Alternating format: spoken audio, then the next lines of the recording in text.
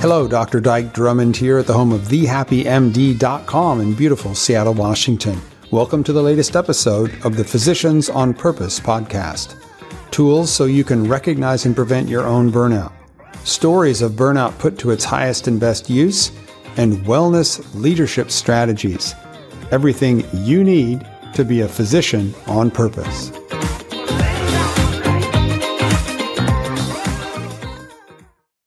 Hello again, this is Dr. Dyke Drummond at thehappymd.com in beautiful Seattle, Washington with the latest edition of the Physicians on Purpose podcast.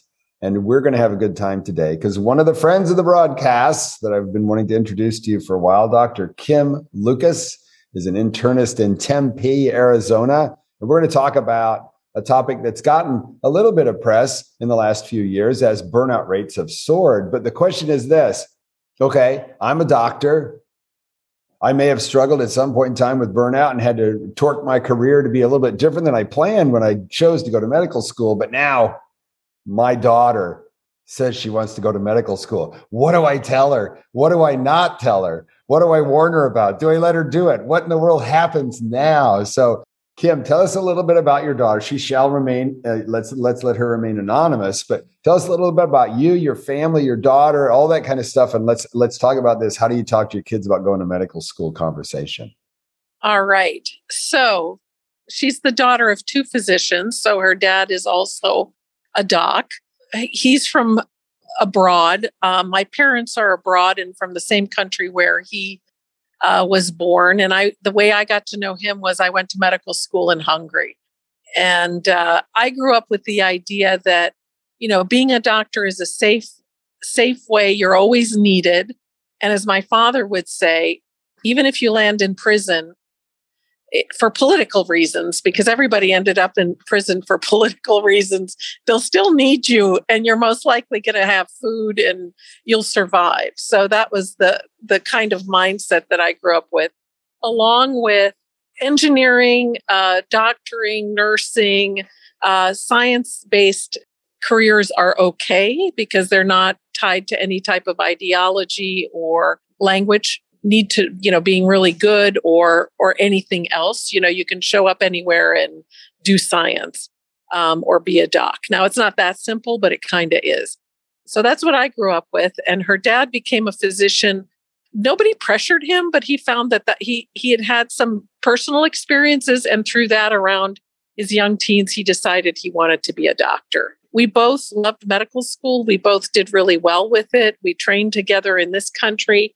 And, it had its moments, but basically we enjoyed it. And for most of the time, we've really liked being doctors without, usual changes and career things that you can have in any career. Well, and before we go any further, let's set a stage here because I think it's probably important that people know our generation. So for instance, I'm 63. How old are you, if you're willing to disclose? I just turned the big 60, and I think a flip got switched. I don't know.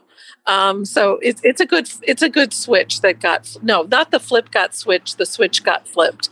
And yeah. And in our generation, it was basically, you find something to do and then you work at it and you work at that. And it was about that simple, Dyke, right? It was. Well, and it sounds like the programming that you had coming from Eastern Europe is that it's safe. It's safe. You totally can land anywhere, make a living. You can be expert at it. It is doable. And as a parent, I'm probably happy that my child is a doctor. Yes, because they'll always be okay, right? Yes, and your work is not measured subjectively, so your work security is pretty good, not just from a political standpoint, but economically and a lot of other things. And he would say, if you want to play the violin, you can be a really good violinist and still be a doctor. But you can't be, you can be a really good doctor and still be a violinist. But if you're a violinist and you decide to be a doctor, that's kind of hard. Right. There was a brief time when I wanted to be a movie editor. And then I got accepted to medical school and I was like, yeah, I think I'll just do the medical school thing. And I don't regret that. There were times when I wondered, but overall looking back, I made the right decision for myself. So here we are, Here we 40 are. years later, and you have an American-born daughter. Yes. Now, she grew up among doctors. She went to the office a lot with me. It's shocking how much she knows about medicine. She worked as a medical scribe. She never really did anything in the office, but she spent a lot of time at the office, and she's probably heard way more conversations than, most people do. And she understands, the lifestyle. So her dad does anesthesia. I was a primary care physician. I worked for people. I had my own office, then worked in a group, and now I'm an employee. So she's seen a good range of things. And I wouldn't say every friend of mine is a doctor, but there are several in our social groups on both sides. If you want to be a doctor, be a doctor. But if you don't want to be a doctor, don't be a doctor. And even kids who ask me, medical students or anybody, they're always like, well, is it a good job? And it's like, it's a good job if it's the right thing for you, but it's not an absolute. So I'm a little bit softer on it than with my parents. And people can have other talents. She went into college doing pre-med. And by the end, she was a little bit of an entrepreneur. She started an organization for homeless people. From there, she started a transportation and health navigation for the underserved and homeless. And from that, developed a company just for navigation purposes, which she has been doing for, they were supposed to start almost as COVID hit. So it was a bit delayed, but they were still planning. So she's been doing that almost for 2 years and successfully. But here she is wanting to go to medical school. So how old is she now? 26. Okay, great. So I don't know about you, but when I was going to medical school, it was pretty much of a track, right? It was college, med school, residency, all in a line. And so I chose to go to medical school when I was 21. Who was in medical school when I was 22.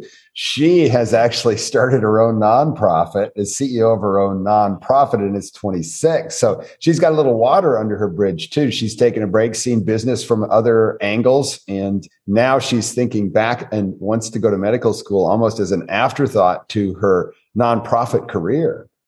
Yes.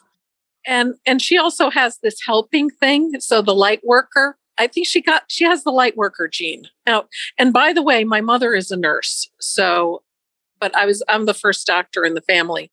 And so is her dad. So there's this idea of, I want to make a difference in the world and I want to help people.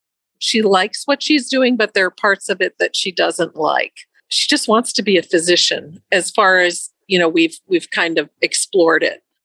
And that's one of the wrinkles, exploring these things with your own kids is a lot more loaded than exploring it with, someone who's not a family member or close. How do I say this? I guess you're at stake too. So you're a stakeholder in their lives as opposed to being a little bit more distant. So you have literal skin in the game.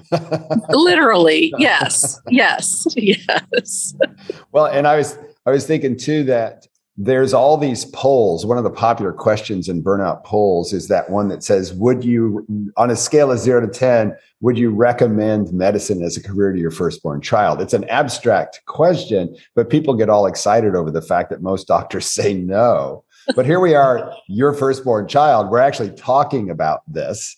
And we're also talking about this from you as her mother, who has 40 years of water under the bridge of the actual making a living as a physician. So, right. When she said, Mom, I want to go to medical school, what was your first reaction? Oh my. Oh my. Well, it's more about, I don't have a firm feeling that she should go or she shouldn't go. It's more about, are you doing the right thing for the right reason? Are you asking the right questions? Because, it might be the right answer for a certain question, but is really that the question you need to be asking? What is it you're seeking? And hopefully that they can navigate that idea of what they're seeking well, and that's my main concern, that process be good. And then if that's where it seems to be, then I'm happy with that. And I would support her no matter what. But it's more that question. And how does that process look? And I told her too, I said, Well, no one's going to tell you, Vivian, that going to med school is a bad idea because, everybody's, they've still asked, is Vivi going to go to medicine or should she go to medicine or she should go to medical school? But I said, no one's really going to tell you it's a bad idea, right? Right. And then, but this is a little bit like what we teach doctors that are burned out, that have sort of lost their way along the path of their career, is we teach them a triad here. And the triad is vision, strategy, tactics, in that order. So medical school is a strategy. And what you're saying is, what's your vision? And will medical school get you there? What we're trying to do is make sure she's on the right track and headed in the right direction to get to her vision of what she wants her future to be. And this is the same thing we do with burned out doctors, is what's your ideal job description? Let's figure out what that vision is so we can make these adjustments. The other thing I'll say is, I know your daughter. I know you and I know your daughter. And I suspect that she's different than you and me in our generation, in that I don't know anybody that I went to medical school with or that I had as a clinical colleague who ever considered anything else with their career than seeing patients. I'm going to graduate from medical school and have an MD after my name. I'm going to go to residency and I'm going to see patients and make a living that way. I don't get the idea that your daughter is set on that track. She may use her MD for something completely different. Definitely. I think that's quite possible. And I think she sees that as well.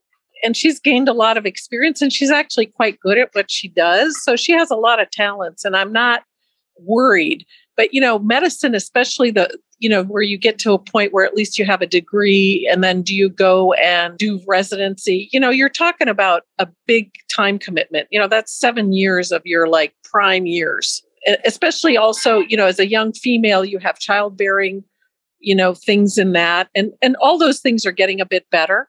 It's still a fact that, you have to be pregnant and have a young baby, have demands on you, and your own demands on you. So it's not just what school needs or the training program needs. If you want to excel to a certain degree, it's tough. Well, and back in the day, we didn't bat an eye on the 7 to 11 years that it took to be a doctor. It was just the rite of passage. And remember, it was unrestricted work hours. So it was a totally different thought process. We had to survive it. We had to make it through, and it was onerous, but that's just what you had to do. Why? Because that's the way we've always done it, right? That's the only thing I could ever get out of a professor. Why are you doing this to us? Because that's the way I was treated, right? And, and then by the end of that process, whether it's the 4 years or the 7 years, there's a lot of sunk costs. And we all know the psychology of sunk costs. They're hard to leave. Is it wrong to leave them? No, but it's a fact. It's a barrier. And then not to mention, your psychological or energy sunk costs, but also monetary, et cetera, lost opportunity cost. And as as you get older, you realize the value of that. It's a little bit different on the other end, but thank God we have young people too. So I can see that philosophically, but as a parent, you're a little clutchy, especially at 60. So clutchy, I like it. Okay, so I'm sitting here trying to imagine me as a 21-year-old in college saying to myself, what do I do now? I have an honors degree in biology with a 397. By the way, the only classes I didn't get A's in were anti-utopian fiction and film and co-ed volleyball. So I didn't know how to do pass-fail, because I was a schoolboy and I came across the pond and I didn't know how to do pass-fail. But I said to myself, what am I going to do now? And it turns out that if I was going to go on a biology trajectory into a master's program, I would have been a lab rat, and I couldn't handle that at all. So I submerged myself in medicine and ran the gauntlet. I'm just trying to imagine your daughter sitting there going, well, I've got this nonprofit and it's working out pretty well. And maybe I'll get an MD, but 7 years, that's too much. I'll take that MD and I'll do something else with it. And there's just a whole different thought process around that. Yeah. And it's probably needed because there's so many new things that weren't, 40 years ago. So I do think you need people who are MDs doing other things. But how much does medical school give you that minus the training? So again, that's kind of an iffy question in my mind is, what can you get out of it? Although it does say, you did something, it's not easy to get an MD, and it says that you're smart and you can learn and it says a lot. You passed the bucket of marshmallows test. That's right. And I was talking to my former boss, and he said, I have two people in my organization. He's a medical director of a Medicare Advantage plan, and it's not like a medical director in a clinic. It's a bigger job. And he has two guys. One left after medical school, and he's now a certified coder. And he did not do training. The other one did finish training, and he's working as a medical director, I believe, or reviewer or something to that extent. So when you say training, you mean residency? Right? Residency, yes. Gotcha. And thank God all those things are they're not what you and I experienced, And weirdly enough, I liked it. I really loved it. My third year of residency, especially when they brought in that night float stuff, I kind of felt like some of that was just labor, and I resented that. And I missed my some more of those electives, so that pissed me off. But up until that point, I was really enjoying it. Well, and I enjoyed medical school and residency. I was a gunner, right? You aren't going to outcompete me. I was going to be top of the food chain, not in the academic setting, but working hard. I was captain of the local rugby team and all that kind of stuff. Toxic masculinity incarnate, right? And I could see that now. But I was certainly beat up by the system. I was traumatized, lost a baby as a resident, all that kind of stuff. So I'm trying to think. Most of the people that I deal with are clinical physicians and folks who manage clinical physicians. I can't imagine that an MD gives you the right to supervise a bunch of practicing doctors unless you have not only graduated from a residency program. Again, I still don't think you learn until you're out in practice. You better have 10 years of experience on your belt as a practitioner before you're going to start creating a context or environment or culture for practicing doctors, I would think. Right.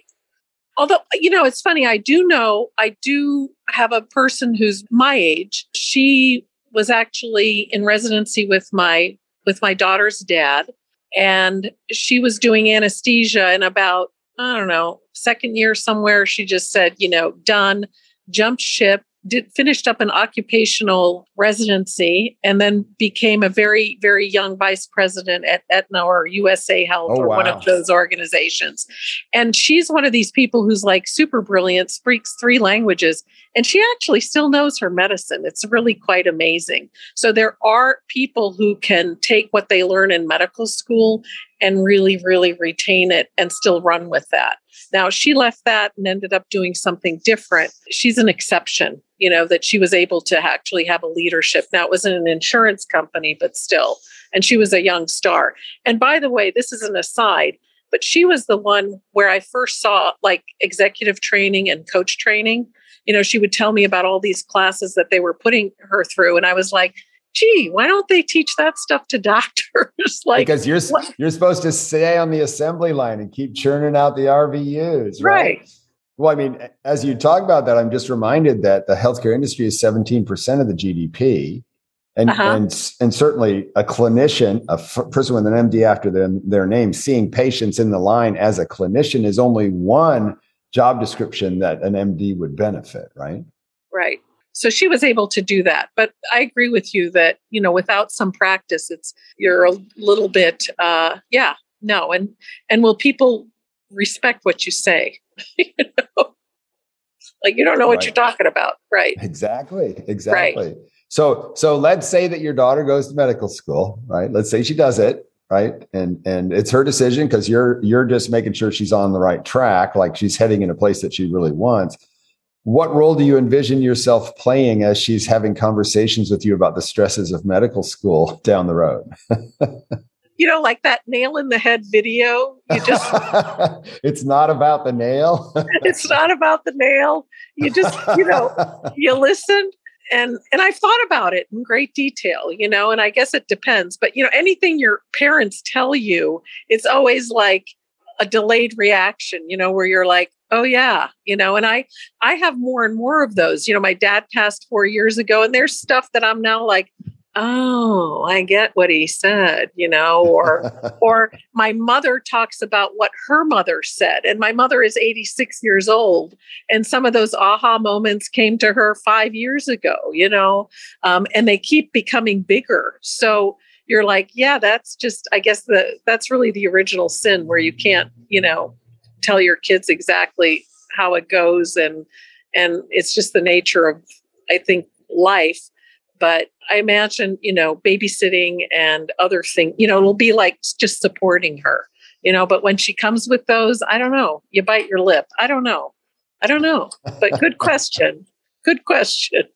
But it's interesting that the black and white question that gets asked on all these surveys, how likely are you to recommend medicine to your firstborn child, is obviously not a real question. It's not the way you live a 4-year journey with your child through medical school. It's not the way you talk about these things with your kids. And so thank you for leading us through a more nuanced thought process here as we potentially contemplate how to advise our children or grandchildren, perhaps, going forward. And I also, one of the things I tell a lot of people is, we all end up on a hamster wheel of one kind or another. The Queen of England is on a hamster wheel, and she's done a great job of it for a very long time. So the trick, the skill is figuring out what's the best hamster wheel for you and making that choice. That's that's what I would distill it down to, right? Gotcha. In the end, everything devolves to work. Yes, everything. Being a wife, being a mom, being anything you choose, even being a celebrity, it's friggin' hard work, And by the way, that's a Drucker quote, a good Austrian leadership development guy. Is there anything else you want to do or say or ask to be complete for this little interview, Kim? Thank you. And I hope it's, useful. Well, and I'm going to be interested to watch you and your daughter as she goes through this journey, because if I was a betting man, my money would be on her out at 4 years and applying herself someplace in business with an MD behind her name, but probably not seeing patients. Yeah. Oh, and the other thing that this invites me to do, if I'm looking at my higher self, is to really be curious, stay open, and be supportive in that way. Like, life happens and who knows? So we'll see. And then I'll just refer back to this triad: vision, strategy, tactics. When she starts talking to you about stress or things like that, my thought process as a parent runs to just checking her vision. Are we still headed? Are we still headed in a direction that when you arrive, you're going to dig it? Which is what we do. It's a core piece of what we do with all the doctors that see us because of burnout and overstress. Right on. Well, this is awesome, Kim. Thank you so very much. Dyke Drummond. Thank you. Ciao. TGIF. There you go. The latest edition of the Physicians on Purpose podcast. It's been me and Kim talking about what happens if your kid wants to go to medical school. First of all, don't pull all your hair out. Check it out. And then this particular episode is sponsored by our Burnout Proof MD 3-layer physician support ecosystem. There's some links down below to teach you more about the ecosystem so you can decide whether you want to come in from the cold. We'll see you on the next podcast. Until then, keep breathing and have a great rest of your day.